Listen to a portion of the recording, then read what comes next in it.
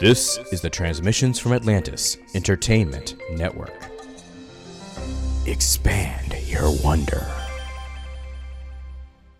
The Happy Bunny Tale podcast is for informational and/or entertainment purposes only and is not a substitute for medical advice, diagnosis, or treatment. All conversations and information exchanged during participation on the Happy Bunny Tales podcast are intended for informational and/or entertainment purposes only.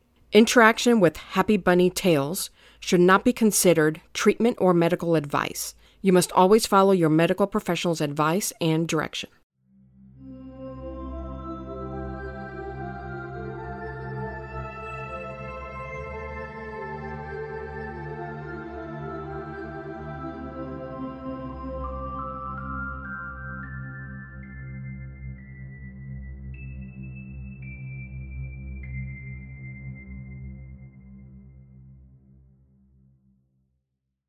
Hello, my happy bunnies. Today, we had a very special guest join us on the show, and here is what it sounded like. All right, folks, joined today with Susanna Cianicic, who is a psychotherapist with a book out called Anxiety Free. Hi, Susanna. Hi, Rita. Thank you so much for having me today. Oh, no problem. Welcome to Happy Bunny Tales, where we're hopefully helping people to become happy. Correct. That's why we're here. So you are a psychotherapist with a focus on anxiety and depression.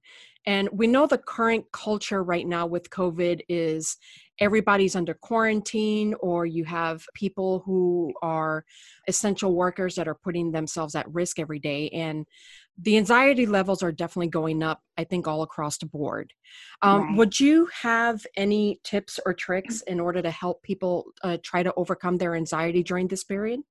Absolutely. I mean, like you said, anxiety has been very widespread and it did become our daily norm, no matter who we are and where we live, because it is really global, what's going on at the moment. So some people are really having a hard time staying inside, socially isolating. They're having a difficult time with finding entertainment within their homes. It's very challenging being in the enclosed space with family members or partners 24/7. There is a lot of room for conflict. So all of those are triggers for anxiety. Some of the things that I would recommend are definitely recognizing that anxiety. Where is it coming from? What are the triggers? And really trying to understand it and sit with it. The last thing that we want to do is to push away any emotions that we may have, to pretend that they're not there, or force ourselves to feel better or be distracted. So I would definitely recommend starting off with some mindfulness, just understanding where it's coming from, what are we feeling, where in the body are we feeling it, so what are the symptoms. Some people may experience headaches, others may experience tightness in chest, sweating, shortness of breath, nausea even. All of those are symptoms of anxiety. The problem at the moment is that a lot of those symptoms are also symptoms of COVID, which some of my clients also have shared about. Every time that they get shortness of breath, they immediately think that it's a symptom of this virus, and that further exacerbates their anxiety. So I would definitely try to help people to become realistic in their symptoms and recognizing, okay, this is what's going on with me right now. Let me list everything that's happening, what makes the most sense. In terms of any activities that they could be doing, anything in the home, it's really important to try and be creative with our time now, meaning exercise is really great, for instance, for, symptoms of anxiety in general, especially now. It does help us to fill up some time with something positive as well. But exercise is really great because scientifically, 20 minutes of exercise a day really helps with serotonin, dopamine, all of those hormones that do help us reduce anxiety in general. It's also healthy to move around because we are very sedentary at the moment. Meditation, I always highly recommend a Calm app, for instance, because they do have great meditations that are guided, that are also focusing on our thoughts the way that you would in a psychotherapy session, for instance. So that's another tool to just try and to be in the moment. anything else that people enjoy to do, any hobbies, and definitely to try and to reflect on gratitude. I say that to my clients every day. This is a situation that we have to take day by day. It's not something that we can predict. We don't know, unfortunately, what is going to happen tomorrow. A lot of people are left out of work. A lot of people are, like you said, essential workers, and they're constantly exposed to potentially contracting this virus. So it's really, really important to take it day by day, to focus on gratitude, to sit down at the end of the day and to say, okay, we're one day closer perhaps to things being okay, and we managed to push through one more day of dealing with this situation, hopefully successfully. Well, Yeah. I wanted to also bring up, and this is, all of that has been extremely enlightening and helpful. What would you tell to somebody, for example, who gets anxiety on a regular basis but has no reason for it? And I know I personally tend to suffer from what I like to call unexplained anxiety, where all of a Mm-hmm. sudden I'm having those heart palpitations, that shortness of breath. I'm feeling the butterflies in my stomach, but there's no one thing that I can pinpoint that's actually triggering that anxiety. Mm-hmm. Well, anxiety is very interesting because what happens with it is that it really is learned, and it's something that has been piling up for us throughout our lives. So, although it seems like it's unexplained, it actually is something that has been building up. I'll give you an example. If, let's say, you had an, I don't know, unpleasant experience at a dentist, for instance, right? And there was a scent in the air that was a specific toothpaste, for instance, or a mouthwash that the dentist is using. Your brain starts associating that scent with a painful dentist visit. So every time that you experience or smell that scent later on in life, you immediately start getting symptoms of anxiety because your brain remembered it as something associated with an unpleasant experience. So oftentimes we're not aware of what's going on. That is a very interesting way of looking at it. I've never even thought about looking at it that way. Yeah, yeah, that's something that a lot of people don't think of because it's just, not something. I mean, it's a pleasant scent of a toothpaste. It's not something that we associate with a negative experience, right? Yeah, yeah, Um, exactly. so that is one example. Another way to look at it, which is also true, it really depends on a person to person individual experience. Another way is just simple piling up of emotions. And this is something that could lead to a panic attack as well. So if we go through life and we experience all the daily stressors, it doesn't even have to be anything major in terms of anything traumatic. But if we go through a daily stress of commute, work stress, conflicts with partners, dealing with kids, anything that's going on in our lives, but we're not taking the time to really process and let go of those emotions, that's when we start experiencing those symptoms of anxiety because our body starts really soaking in all of that, and there is no more room for emotions. So our body in a way is helping us through experiencing anxiety, one, to warn us about, hey, you're doing too much, or hey, this is a potential trigger. So maybe this is something you should look into because it is a message that something is not really working well. Or it's simply in a form of a panic attack, for instance, it's helping release all those emotions. So anxiety is not necessarily a bad thing, although it's very scary, but it's really a messenger. I always tell my clients, and this is something that I talked about in the book as well, cavemen, for instance, and our ancestors, anxiety was their only tool that was warning them against danger, right? That's all they had, basically, that intuition. What happens in today's world is that our bodies were not really, created for the type of stressors that we're experiencing today. So now we have all these stimulations, triggers, a lot of sensory experiences every day through technology, all these lights, noises, especially in bigger cities where our bodies are constantly overwhelmed. And therefore, all of those centers are constantly active. and they're looking out to protect us. So that's something that's also true for what's happening with anxiety. So it could be our friend, but unfortunately, in today's society, it's a little bit overly active. And that's why a lot of people are experiencing those symptoms. Wow, that's really, really good. Okay.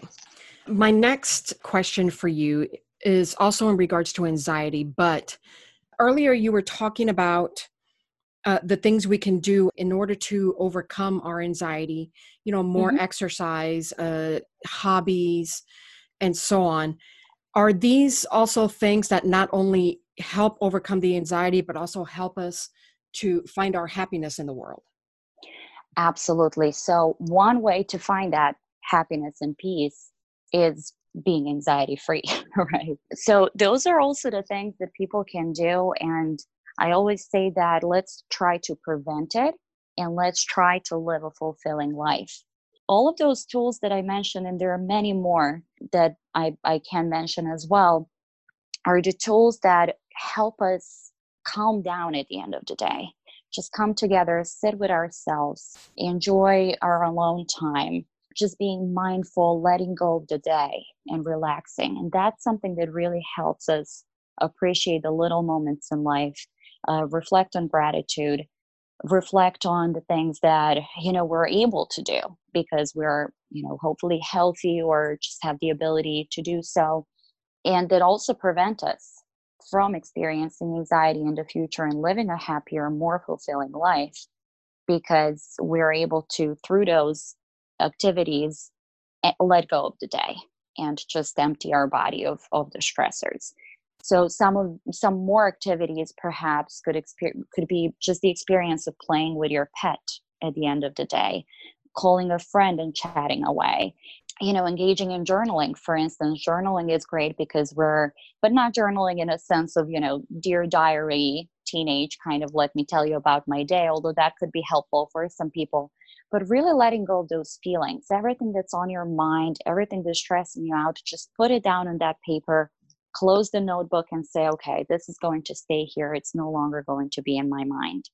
Coloring books are great. That's something that's a mindful activity where you can play some nice soothing music in the background and just color away, because that's also a great tool for anxiety, because anxiety is stored in the hands a lot of the time. So because it's in a form of energy in a way, if you will.